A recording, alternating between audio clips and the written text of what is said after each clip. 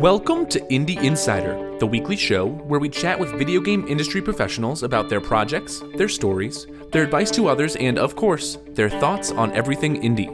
I'm your host, Logan Schultz, and today on the show I sit down with Danny Baranowski, the composer of indie video game soundtracks such as Super Meat Boy, The Binding of Isaac, and Crypt of the Necrodancer.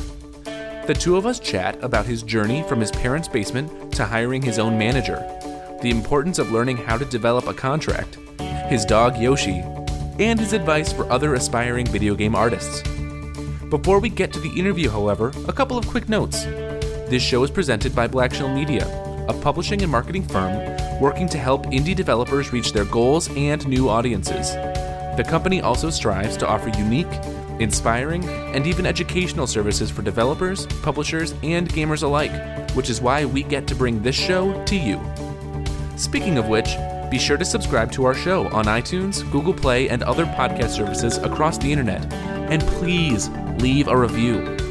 If you'd like to be a part of the show and share your thoughts, questions, or even request a professional to bring on the podcast, send me an email at logan@blackshellmedia.com. You can also find the most up-to-date news on the Indie Insider podcast by following on Twitter at Logan A. Schultz. That's LOGANASCHULTZ. Finally, special thanks to Danny for joining us on the show, Patrick McDermott for helping coordinate this episode, and Benjamin Tissot over at bensound.com for allowing us to use his song, Going Higher, in the show. And now, video game composer Danny Baranowski. Welcome to Indie Insider. Today, I am talking with Danny Baranowski, composer of the soundtracks for probably some of your favorite indie video games. Danny, how are you doing today? Good, how's it going? I'm doing all right. Nothing too terribly exciting. You, I heard, just ate a chimichanga. How was it? It was beefy. Oh, that's awesome. Good for you, dude. I like it. Yeah, there's not too much Mexican food up in Seattle. So. Okay, so you're based out of Seattle, right? Yeah, I'm from Phoenix, though, where there's, like, real Mexican food. Oh, all right. Fair enough. So you and I are talking, I guess, afternoon on a Friday. How's your week been? What does a week look like for Danny Baranowski right now? Just writing music and playing video games, pretty much. You know, living the dream. So do you get a lot of time to play games, then? Yeah. I mean, right now, it just kind of, there's a lot of hurry up and wait. You know, when you're, you got, hey, here's this game, we need 40 minutes of music by this time, do it. And then kind of ebb and flow. And so that it's kind of which is the less intense one, the ebb or the flow? I'm in one of those. Fair enough. So you are a video game composer, right? Mm-hmm. That's how you identify yourself, your title. Yeah. Yeah, I composer and video games are kind of the focus right now, yeah. All right, fair enough. Tell me your superhero origin story. Where do you come from? How did you end up working in this industry and doing this job? I guess the shortest version is, I was into music and video games my whole life in kind of equal measures. And around the turn of the millennium, when I was about 16, 17, I started doing remixes for Overclocked Remix, which is a fan site. You know how a lot of us got on Kazaa back in the day and downloaded, Final Fantasy Techno Remix. And sure. I think one of them had, ocremix.org on it, and I went there. Started doing remixes of just games, Perfect Dark, Final Fantasy, all the greats. And kind of, 8 years later, through a weird convoluted process, I met Adam Saltzman. Mm-hmm. And we made Cannibalt. And on iPhone, that was right when the App Store was coming around. And right, of course. Somehow it made money to live off of. And, that kind of just led to other things. So that's like the quick and dirty version, but yeah. So where does your interest in music come from? Is that something you've kind of done your entire life? Yeah,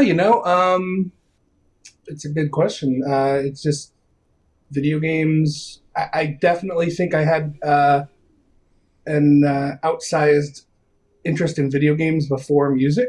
Okay. Because like my first memory I can remember is in our old house in Mesa. I had to be 3 or 4 years old, and it was playing Super Mario Brothers on a black and white TV with my older brother. Excellent. And then there was also, I remember he played Simon's Quest a lot, and I do remember the music for that. Okay.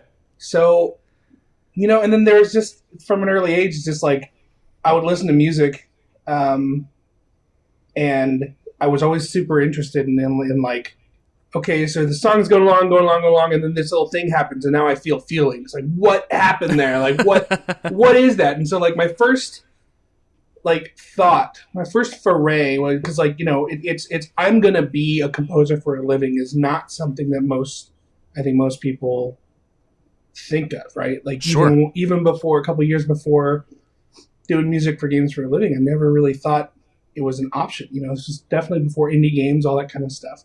But the first, like, extended interest I had in music was, like, I want to be a music psychologist. I just want to understand those little chord changes and stuff. Why do they make me feel feelings? I want to understand that.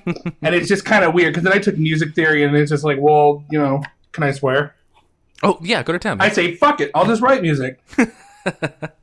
All right. So then you said you started taking classes. Was there anything that you wanted to do before you kind of realized that composing for video games could be a career or could make you money? As far as like what I tried to do before? Or I guess, did you feel pushed in a different direction? Like life was pushing you in a different direction and then you discovered this? Or what was that journey like? It was not really. I'm very fortunate to have super badass parents who are very supportive of kind of anything. My mom's a super hippie. My dad's super laid back. Like, no, I had a very stable family life. I was very, very fortunate. But when I went to college, I thought, okay, I'm going to college. I got to have a major. So I'm like, hey, I love computers. I built my first computer when I was like 12. Mm-hmm. So I'm going to do that because that's where all the money is, and computers are never going to computers aren't a fad. So, I went to community college in the first semester and I took calculus and I said, fuck this. I'm not doing computer science anymore. Cause I got I took calculus and I'm a fairly nerdy person. Like the idea of calculus and math and stuff is like interesting to me, but like having to do it, it was not fun, and yeah. It's like in retrospect, right? It was like a terrible decision because it's like, if you just only do what's fun, you're not gonna, sometimes you gotta do what's not fun. But basically after that semester, I said, okay, I'm just gonna take all the music classes I can. And that's what I did. For 4 years, I went to Mesa Community College, took all the music classes I could, didn't even graduate. There was a mistake, I guess you could say, where I passed out of Electronic Music 1 into Electronic Music 2. And because I didn't pay for the Electronic Music 1 credit within a certain amount of time, I didn't get credit for it, so I didn't get to graduate. So for me to get an associate's degree from Mesa Community College, I would have to go back and take Electronic Music 1. Oh, wow. So that'd be, I don't think I'm going to do that. Does that feel a little redundant to you at this point? Like, is that something you would ever do? Yeah, I mean, no one's ever, asked for my associate's degree credentials in liberal arts. Sure. Fair enough. So then you kind of finished this, or didn't finish your degree, but then when does your connection with Atom Atomic come about? When does Cannonball happen in the timeline? So let's see, I graduated high school in 2002, and so college would have been 3, 4, 5, 6. I believe I met Adam in 2007, 2008. Okay. Because Cannonball came out in 2009, and there was just a bit of, he had sent me little prototypes and stuff, and I made little ditties and everything, nothing real serious. Sure. But yeah, it happened fast. We did a game called Gravity Hook, and then another one called, God, I can't even remember. I'm so old now. We did a game called Dr. Dobbs Challenge for Microsoft. Gravity Hook. Right. He's going to kill me for not knowing the other one. But anyway, Fathom. The Gravity Hook, Fathom, which were just little Flash games. And excuse me, this was back when people thought that, to make money on games, you put them on Flash and put ads on them, right? Like that's how long ago this was now.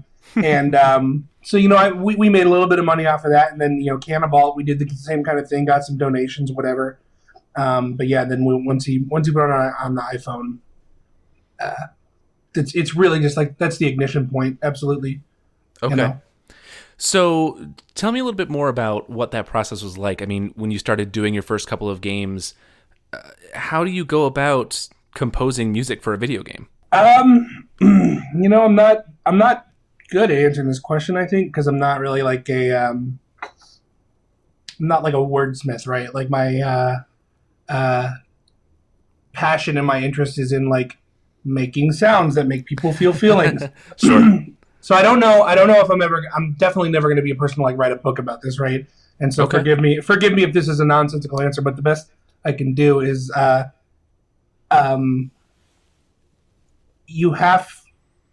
do think that for you to write good video game music, you have to understand how video game music works and what it does. And, there's a lot of that's just time. Just playing lots and lots and lots of games and getting a sense for how the music contributes to what's going on. Mm-hmm. The most important specific component, I think, is the rhythm, right? Because most games have like a rhythm. I mean, if it's a turn-based kind of asynchronous, pause whenever kind of game, that's one thing. But like platformers, action games, all these kinds, they have a rhythm, right? Okay. So I'm a drummer, and so I think for me that was a little bit probably easier than most. I mean, there's other challenges presented because it took me a long time to catch up on, writing melodies, writing chord progressions, that kind of stuff. But like just considering those kind of things on a deeper level than any rational person would never, ever consider, just thinking about it way too much to the point where it just becomes second nature. And that's kind of where I am right now. And that's why it's hard for me to answer, because like, I just kind of do it now. Sure. And I do have some like tent poles that I have in mind to just like keep me calibrated. But, in general, it's just like anything else. You just do it a lot. And see, I told you it was going to be nonsensical. Well, no, I mean, that makes a lot of sense. Obviously, I get to talk to a lot of very talented people on this show, and, that's kind of just an insight into the way artists work, right? Is, you do it over and over, you develop something, you figure out what works for you, and it seems like you found something that works for you, right? Yeah, I think, like, sorry, this enchilada is just killing me. So for me, whenever I hear people talk or write about, whenever I see people give a practical answer to like, how do you write a melody, it's nonsense to me. And it's not like a dig against them, because there are people who think about music a lot different than me. And I don't want to diminish that, because I do admire a lot of people who think about it more like scholastically, academically, this chord goes to this, all that kind of stuff. And I do have a music theory background that I do, utilize in kind of a subconscious way. I don't really ever map things out, but I guess what I'm saying is that like it's music especially is one of the least concrete forms of art, in my opinion. Like, even if you're putting paint on a canvas, like, you can see it, you can touch it, right? You can't touch music, you can't see it, you can't, all this kind of stuff, and it's specifically has to do with just like triggering of emotions and stuff. So I almost kind of think that, like, for me on the creative process, if you can't bring, like, which is so weird because I'm a super like logical, science, empirical based, objectivist person. Okay. But I don't think any of that benefits writing music, because it's all just gooey, squishy feelings. And the technical stuff, absolutely. I do, my job is half audio engineer, half composer. I've begun to admit over time that I'm less of an audio engineer and more of a composer. And so I'm starting to be okay with bringing people in to kind of help me with that. But as far as the actual thing itself, like how do you make this thing, like, in any field, I don't know how the other fields work, but like for me, it's like any answer other than just like do it a lot, never stop learning, do it a lot, and then you'll just get better and you'll understand. Like I don't think for me there's any better real advice, because I've never, like, just to kind of loop around what I was saying, when people write stuff like, oh, here's how you write a melody, you do this, it's never just like, well, that's one like situation, that's one like rubric you can apply, but it's just like I don't ever, it's never what's the word? It's never applicable for me, I guess. Okay. So if don't take it from me. Like if you have a different brain than me, I'm sure that writing music can be done completely different. So it sounds like a bit of an expansion upon the practice makes perfect idea, right? Yeah. And almost an experimentation of sorts to figure out what works. Right. Yeah. Yeah. When people ask me how I do it, and it's just like, I mean, I've been writing music for, God, how old am I?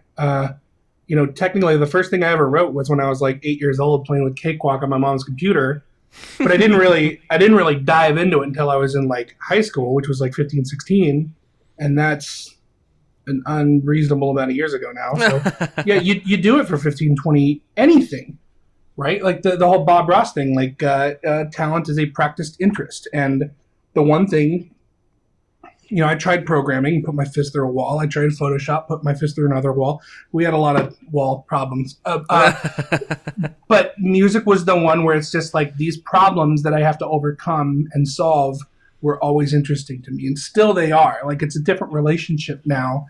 It's like when you're married to someone, I guess, for like 20 years, like you still love them, but it's like a different kind of thing. And I think it's similar with any artistic kind of thing. Like I don't feel like I learn as much because I feel like there's diminishing returns as you move up. Obviously, you're going to learn quite a bit more in the first month of music making than like 20 years down the line, but it's still interesting to me. And I was actually talking to somebody about this the other night, and like they asked me for my advice, and the thing is, the most important thing is you need to make sure that you're interested in it, right? Because there are certainly times where people will say, I have definitely said, like, I really want to learn how to do this. I really want to do this. Sure.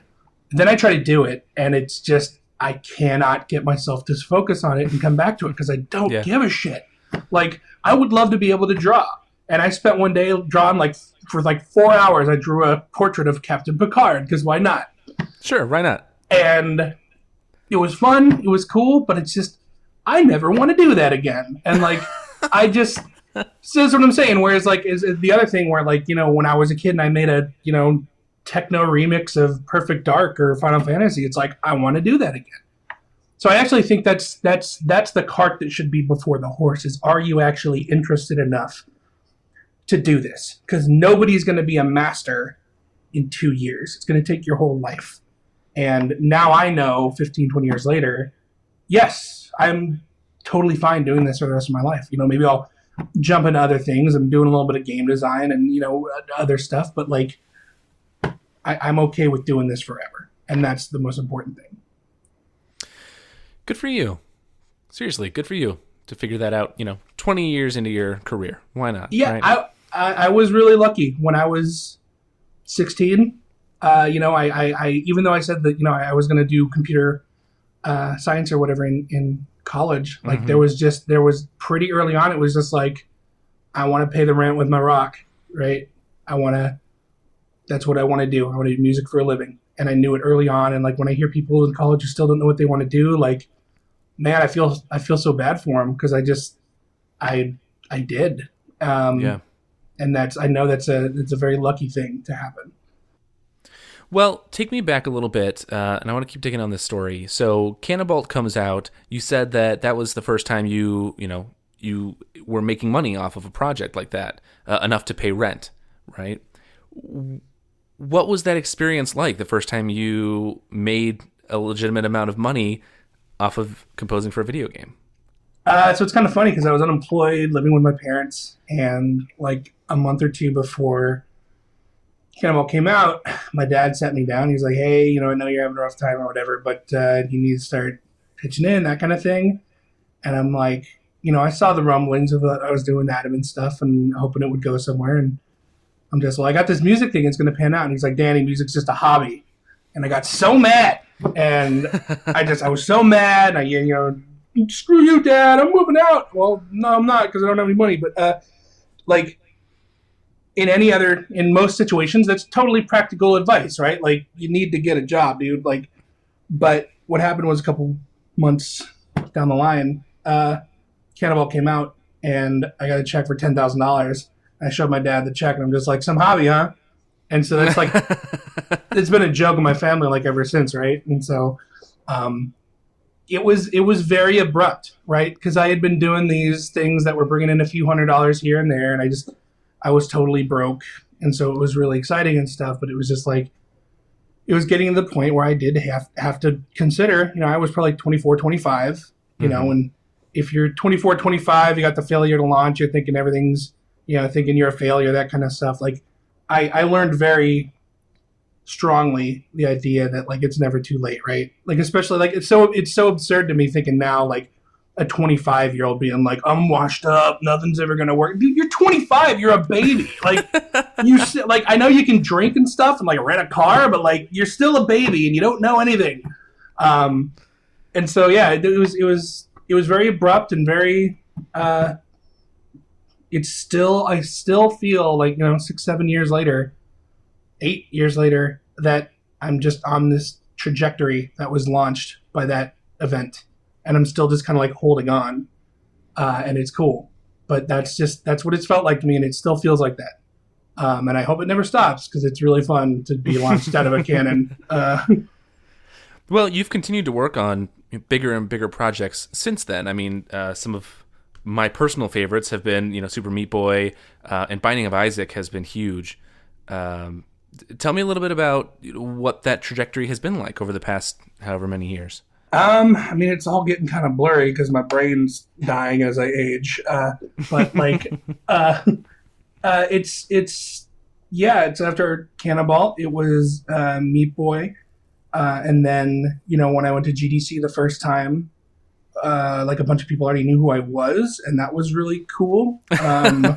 Yeah, which was strange because I'm definitely the kind of person that loves to be the center of attention, and so that really made me happy.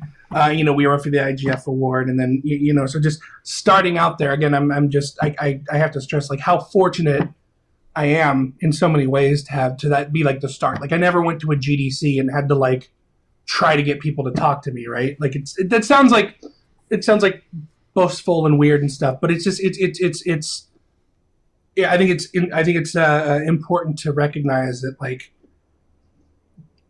the role that luck does play in this, and I think anyone who's really honest about this stuff has to agree with it. You work hard and you do all this kind of stuff, but like, but anyway, so after that, we did Binding of Isaac, and again, it was, I was a little. Every single time I would do one of these games, it's like, okay, well, is this the peak? Is this it? Does everything just go downhill from here? And it's, then after Isaac, it was a lot of smaller side stuff, and then we did desktop. I did Desktop Dungeons with Grant Kirkhope.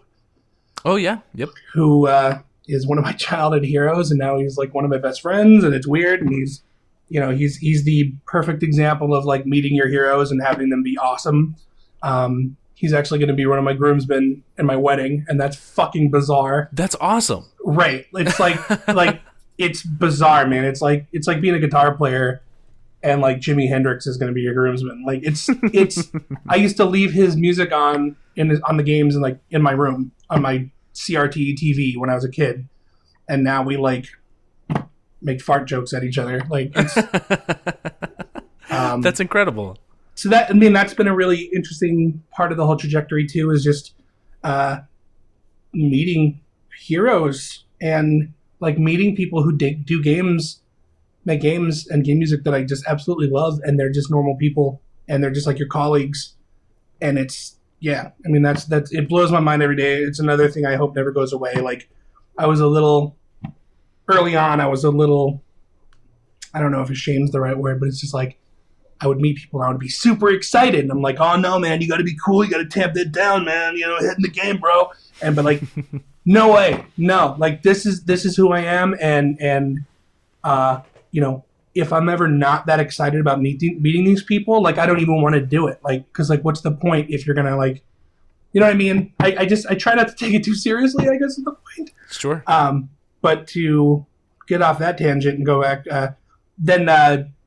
yeah, I feel bad because I can't always name all the games I've done, which is probably a good problem to have.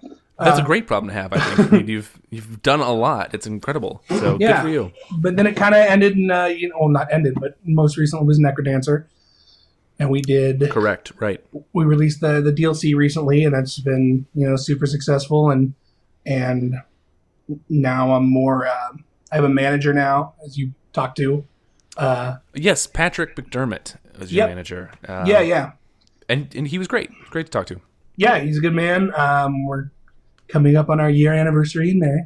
Aww. But and that, so it's just kind of weird. Like, I guess talking about the trajectory and how things go, like things are always changing, right? Like I never, even until recently, I never thought I would like actually have a manager because it just seems so like superfluous. But I kind of recognized a weakness in myself that I just can't. I'm not good at staying focused and on task and stuff, and it's a miracle that I've made it this far without a manager. But like now that I do, you know, it's financially justified for me to have somebody work for me if they, you know, it's a no-brainer if they make you more money than they cost, right? Sure. And just his ability to just like manage projects and curate projects for me and all that kind of stuff, he's definitely made me more money than he costs.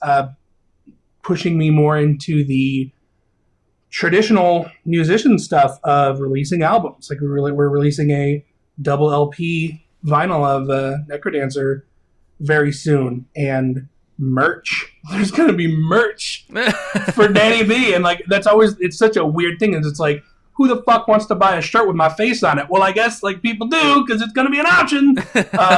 You sound so excited about it. That's great. I mean, I have to be because otherwise I feel like an egotistical asshole. Like it's because it's so absurd, right? Like who would ever like just, it just seems so like non sequitur, like a caricature of an artist to be like, here's a sticker with my name on it, pay me money, right?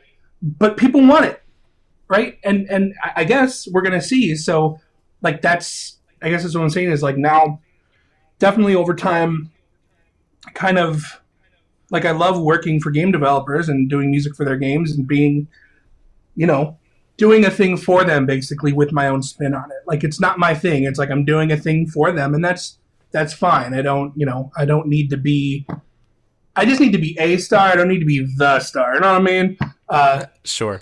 So, but making this shift now recently to like. I'm just a musician who like does stuff and like I'm gonna brand myself and like, you know, all that kind of stuff. And that's the stuff I would never do and I have complete distaste for, but Patrick can navigate it. So yeah, it's just kind of weird. I don't know where it's gonna go. So well, that's kind of my next question. So let's just dive into that. You mentioned, you know, that you're gonna have some merch out, you're gonna work on branding yourself a little bit more. You've, you know, got your anniversary with your manager coming up. What does the future for Danny B look like? I mean, do you have any projects you're working on now? Is there anything, you know, you can talk about or anything you're really excited about besides t-shirts with their face on it? Yeah. I mean, most of the projects I got lined up are under like NDA or for NDA. So, of course, but definitely got stuff lined up. Yeah, I think I would really like to get into playing more or any live music, which is something I used to do. I was in bands all through college. I was a drummer, and even just playing dive bars in Tempe, Arizona was so much fun. And so getting out there again and getting in front of people playing music, you know, finding a way to do that that's not just a way that's entertaining for people watching, which is what's so interesting with all that is that video game music is just, there are lots of people who are playing video game music now. Yeah. The nerdcore thing is huge. The yeah. You know, the EDM scene from video game people and just, you know, MagFest is massive.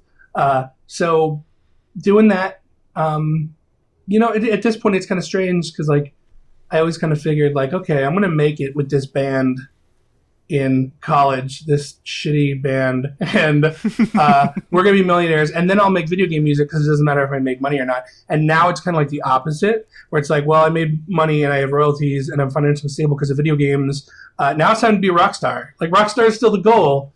It's just funny because, like, making video game soundtracks is like my day job. It's an awesome day job, but it's like my day job. And so, touring is going to be like a side thing. And if nobody goes to any of my shows, doesn't matter. I still got to get in the bus and tour, right? You got your day job. Yeah. So that's the number one focus I got right now.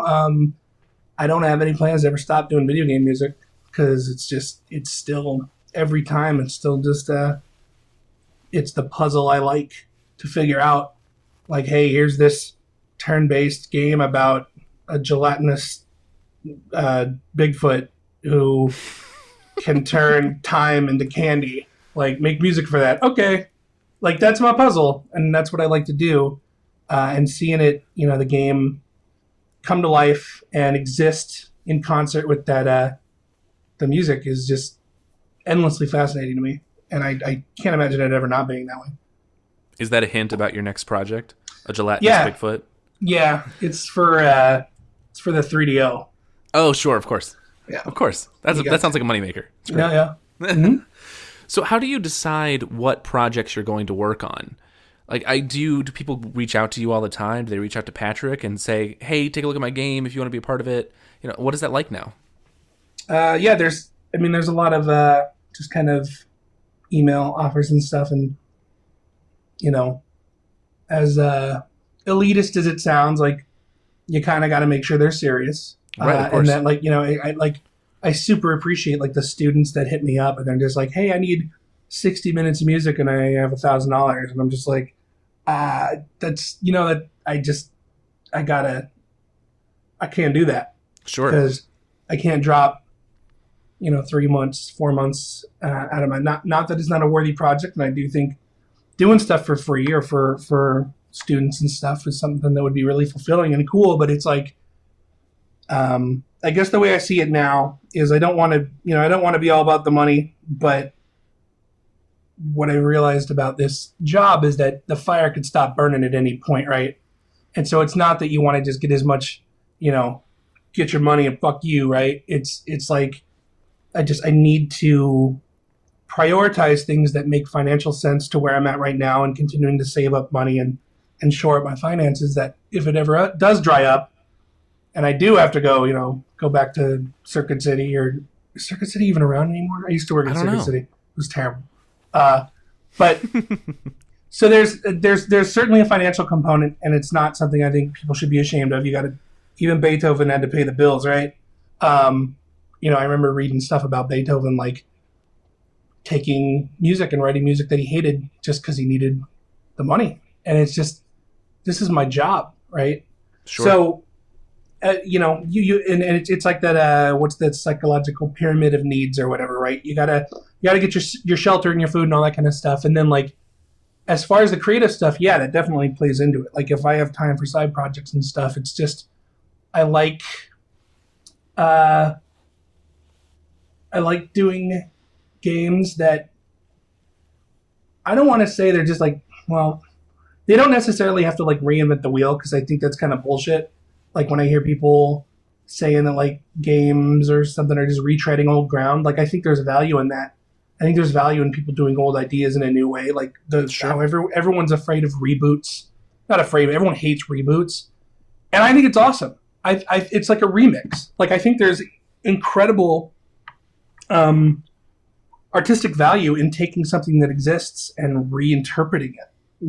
Obviously you can get excessive, but, like, Battlestar Galactica, the TV show from a few years ago, was amazing, except for the bullshit ending. But like, I guess I'm just saying. I mean, I guess it's a very complicated way to saying, just like, if it's an interesting project, I'll be interested in it, right? Sure. Yeah, it's another one of those things I'm not going to write a book about. Clearly, like, no, if I like your game, I'll write it. Well, and that's kind of what it comes down to, right? It sounds like you've established enough of a career at this point that you can afford to work on the things you want to work on and not work on the things that you don't necessarily want to or that don't inspire you. Right. Yeah. And again, I can't, be more grateful for where I'm at, that I can do that, because early on it's like, you're doing the gelatinous Bigfoot game because rent's coming. Right. And I'm lucky. I didn't have to do, I can't even like think of like a terrible game that I did music for. Right. Like maybe I did and I just forgot it. But, I think I was pretty, lucky to, UPS is outside, so my dog's freaking out. I was wondering if that was on my end or yours. No, that's Yoshi. Your dog's name is Yoshi? Yeah. That's excellent. Because I'm the Barrio. Excellent. I like it. I approve. But yeah, so that's where I'm at right now, and I'm never not going to feel a little bit shitty about like not being able to respond to everybody and do everybody's game and all that kind of stuff, just because I'm a big commie at heart, I guess, and I just want everyone to, I just want to do everything for everyone for free, right? And I just like, part of a good thing about having a manager is like, I'm ready to just give the farm away all the time.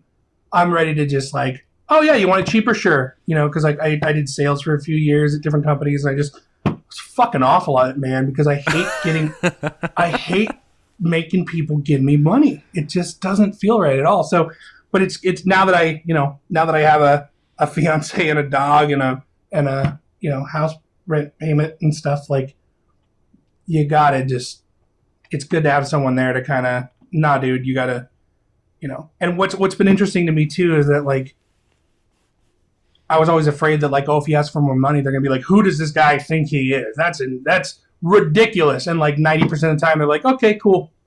And it's like, why the fuck was I like neurotic about this shit for 10 years about asking for money when like most of them are just like, yeah, I mean, I just threw out a number. I didn't really know what. Yeah, that's fine. Let's get started. Like, what? And it's like, it's advice I got over and over again, right? Make sure you get paid what you're worth. Don't be afraid to ask for money, all that kind of stuff. But it's just like, I think it's one of those definite like experience things where you're not going to really internalize that until you go through, when I have people, when I see, and I don't even really see it, but like if someone was to come to me and say like, you charge too much, I'm like, sorry you feel that way, but this guy, and this, they're all paying me that. So, I mean, they think I'm worth that. So like, no offense, but like, and so it's like, and it's not like a shitty thing. I think it's just, like I said, I'm a super left-wing liberal crazy person, and I just thinking about like market pressures makes me want to die, right? Sure, but like, sure. But it is a thing, right? And it's something because like we exist in a capitalist system where your value as an artist has to be monetized, and it's terrible. But having somebody to kind of take that bullet for me is real nice. It's shitty advice. It's like, hey, young guy starting out in or girl starting out in game composing, just get a manager. They'll take care of it. Yeah, that's not really practical. So, but it does sound like you made the choice to find somebody help you address one of your shortcomings, right? Absolutely. And that can be a huge thing, right? That's part of working with other people, collaborating, being part of a team. Right. And I also, one thing that I think is important, I joke around, but what's important is that I didn't have a manager to do these things until I knew how to do them myself. So I could do them. I can do them. And I have, since I've had Patrick, I've still negotiated deals. And it's just, it blows my mind how far I've come when I can just negotiate an entire deal in contract terms, and it's just comfortable and not weird. Right. And it's just kind of one of those weird ironies that like, when I wanted for so long someone to do that for me, and I didn't get one until I knew how to do it. Sure. But I think that's important. It's because now when he comes to me with terms or something, I can understand them. And it's absolutely critical. I guess what I would say to anybody starting on all this is like, I know you don't want to do the business stuff. Most of us don't. You just have to, and it sucks. But like, learn how to put together a super basic contract. It's better than nothing to just say like, This is what I'm doing. This is how much. This is how much you're paying me. This is when you're paying me. All that kind of stuff. Like, I was so afraid of contracts for so long, and it's just like, it sucks, man. But it's and again, people told me this for years. I ignored it. I was a special snowflake. I'm going to make amazing music. People are going to take care of me, right? That's a fucking terrible idea. No. Yeah. No. Yeah. That's how record labels like steal millions of dollars from artists. Like, you know. So that's definitely one of my less favorite things about the whole gig, but you know, once you get over it and once you kind of get a handle on it, it's not as scary as you think it is. You know, and I'm definitely, I think developers, when you talk to developers in a way that's like, that you know what you want. You know, this is what I want. Even if they go back and forth, hey, you know, instead of this percent, it's this percent. When you just come to them and say, yeah, whatever contract's fine, like they're just, not only can someone take advantage of you, I think there's also a sense of just like, this guy has no fucking clue what he's doing. Yeah. This is kind of scary that he doesn't even have a contract or an idea what terms he wants. That's a little scary. So yeah, it's kind of strange the benefits that come out that you don't expect from just having a basic understanding of like business and contract basics. Makes a lot of sense. I appreciate your perspective on that. Good. Yeah. Well, let's shift just a little bit. You've told me that you actually do get time to play video games, and you still actively play a lot of games. Do you get to spend time, you know, analyzing the music of other people in the industry? Do you get to study that a little bit and kind of figure out what's going on, you know, out in the world?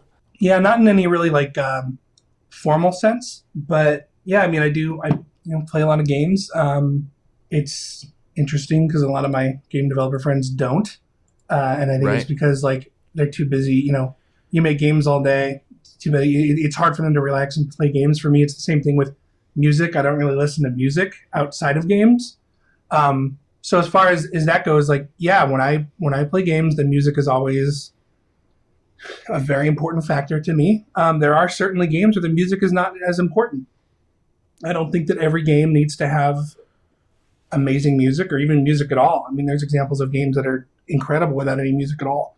And that, I mean, that's because that's what interests me the most, is how music interacts with a program, basically a interactive set of events and possibilities. Mm-hmm. That's where I prefer to listen to music, is within that situation. Sure. Right? Like if I hear game music outside of a game, that's cool, but it's just like, oh, I'm in a spaceship and we just went into an asteroid field and there's this and that. Just, okay, how are you enhancing or manipulating the mood with the music? That is what interests me more than anything. And that's primarily the way I consume music. I listen to NPR in the car, man. Like Sure. It's just, and that's weirded me out for a long time, but I've made kind of peace with it. It's not that I like hate music or don't like it anymore. I love it, but it's just most of my brain power for music is just on coming up with it. So, you know, that's just kind of how it happens. I miss it in a way that I think a lot of game developers I've talked to said they miss it. You know, that they don't play as many games or whatever. Right.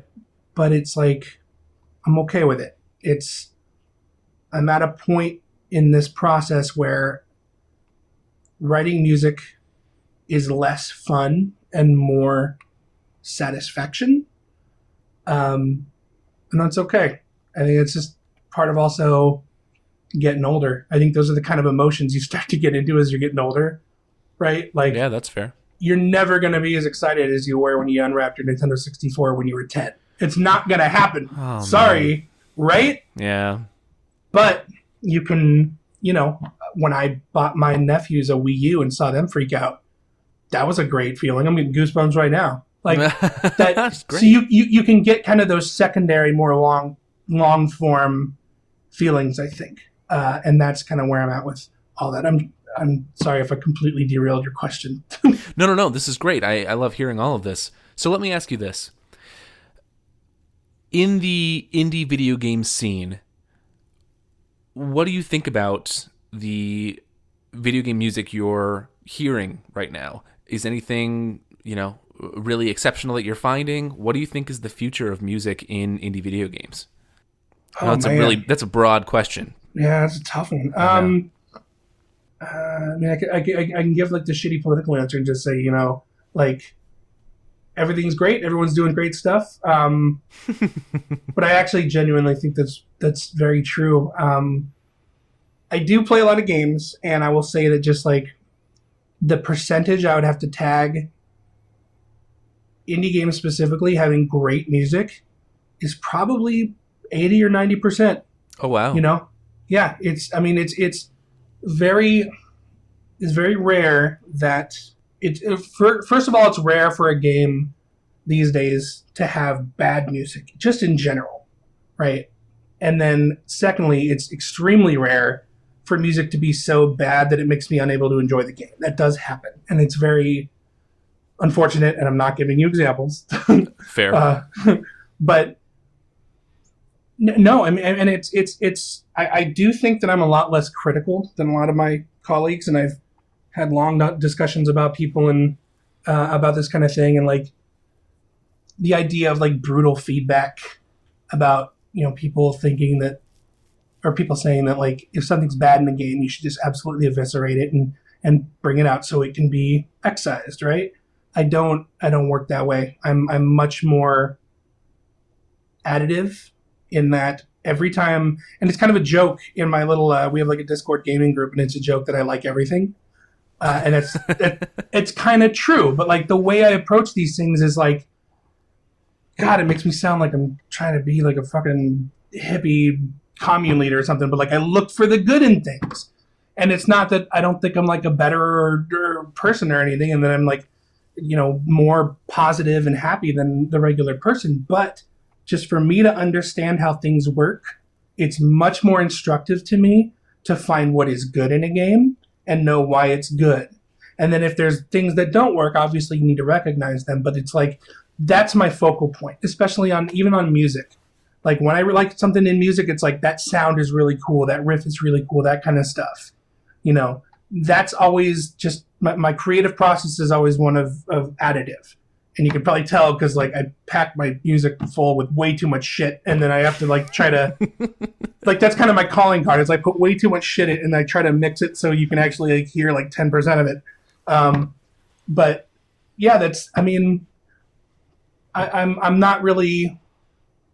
I don't really give a lot of feedback to people, and when I do, it's just like this is what I like, because it's also a thing where it's like they can get their negative feedback from somebody else. And maybe that's a cop-out, and maybe I should be more open to giving people negative feedback. But I don't like discouraging people. I don't like, if I'm going to give you feedback, I'm not going to make you feel shitty about something, right? And that's totally, I feel like that is a cop-out, because sometimes you got to tell people this is bad. And if it really comes down to it, I will. But if someone shows me their game, their music or whatever, I'm going to say, hey, these are the things you're doing really good, and you should focus on those. Sure. And then they can decide for themselves, what's bad about it. So actually, that's not even like, I don't even have like a fully formed, complete ethos is the word, I guess, on this, or whatever it is, procedure. Sure. Because, it's, I don't know what the right answer is there, right? Because like the art of getting criticism is an art of its own, and I'm not good at that one. So no, that's fair. But I appreciate that you are somebody that approaches things from a positive perspective, right? I don't know. I think that and just from talking to you for almost 50 minutes now, I can already tell you're this kind of positive person. You want to see the good things, and you can learn from really focusing on the good things and building upon those. So yeah, thank you for sharing that. I appreciate it. Yeah, my mama raised me to be, don't say anything unless like if you don't have anything nice to say, don't say anything at all that kind of stuff. And just again, I don't think that my like view on this is any more valid than the other one, right? It's just the one I take. But like, yeah, I just kind of feel like you can get negative feedback anywhere, right? Just go to a YouTube video. Yeah. And it is, I do think it is a problem sometimes where people don't get enough negative feedback, especially if it's something, universally acclaimed or like super popular. I think it can be stagnating to only get positive feedback. So I do have people that I know will give me shitty negative feedback, right? And that's valuable to me. But I kind of think it's more of like a human, just common decency thing where it's like, if you're going to give somebody really, really negative feedback, they need to ask you for it and you need to be in a comfortable space with it, right? Because like, if somebody gives me super negative feedback and they're just kind of some rando and they're being an asshole about it, it's just like, I can try to correct for that all I can, but the human in me is going to push back against that and say, you're wrong because you're an asshole, sure, not because of what you're saying is right or wrong, right? And so, yeah, I do believe strongly in kind of trying to correct control for your emotional biases. And if you're going to get negative feedback, you need to get it in a space that you know is not personal. Yeah, I like that. I think that's really solid advice. I think it's good. Thank you. It's a good way to grow. I like it. All right, Danny B., thank you so much for talking to me today. We have reached the end of the episode, and of course, at the end of every Indie Insider episode, I do ask my guests to share a piece of advice. Now, you've shared a lot already, right? Even if it was about, constructive criticism or learning how to build a contract and, and be a developer and also be a bit of a businessman or woman, as you put. But is there anything else you want to send people home with? It can be, about video game music. It can be about, anything you want. What's some advice you can share? Yeah, I'm really passionate about this one. If you're playing Overwatch, protect your fucking healer and get on the cart. I'm a Mercy main. It sounds like it. I can tell already. Yeah. People leave me to die. I like to heal people. What do you know? Surprise. The positive guy that likes everything wants to heal people. Mm-hmm, mm-hmm. Keep making stuff. That's my advice. Don't stop. Keep making stuff. That's all the people I've talked to who are successful and make cool stuff that I like. The common thread is you just keep doing it. Even if for the rest of your life you might not be a millionaire, it might not ever be your job. If you ever want that opportunity to rise, if you ever want to do it, hell, if you just love it, right? Like find out you're sure you love it. And if you do, don't stop. And it sounds like the most cliched, shitty advice, because it is, but unfortunately it's true. Every single person you see who's successful and stuff just did it for, 99% of the time. Rebecca Black didn't do it for a long time, but, that's an outlier. Keep doing it. Don't stop. Unless you want to stop. And that's valid too. If you're not interested in it anymore, stop. But if you still love it and you want to do it for reals, you can embroider that into a pillow. My rambling, semi-English diatribe about persistence. That is some solid rambling advice from Danny Baranowski, video game composer. And, of course, you, listener, have been listening to the Indie Insider Podcast, the weekly show where I get to chat with awesome people like Danny B. here. That is presented by Black Shell Media, a publishing and marketing firm out there to help indie developers make great games and share them with great audiences. And of course, they also have their educational component, which is why I get to bring this podcast to you every single week. If you want to connect with the show, if you have thoughts, comments, questions, shoot me an email, logan@blackshellmedia.com. You can also connect with me on Twitter @Logan A. Schultz. Danny, if people really want to follow your work, if they want to buy a t-shirt with your face on it, how do they find you out on those interwebs? Danny B Style on Twitter, DANNYBSTYLE, and DannyBmusic.com is my Bandcamp where you can find pretty much everything I do. Excellent. This has been Indie Insider, and we will see you again next week.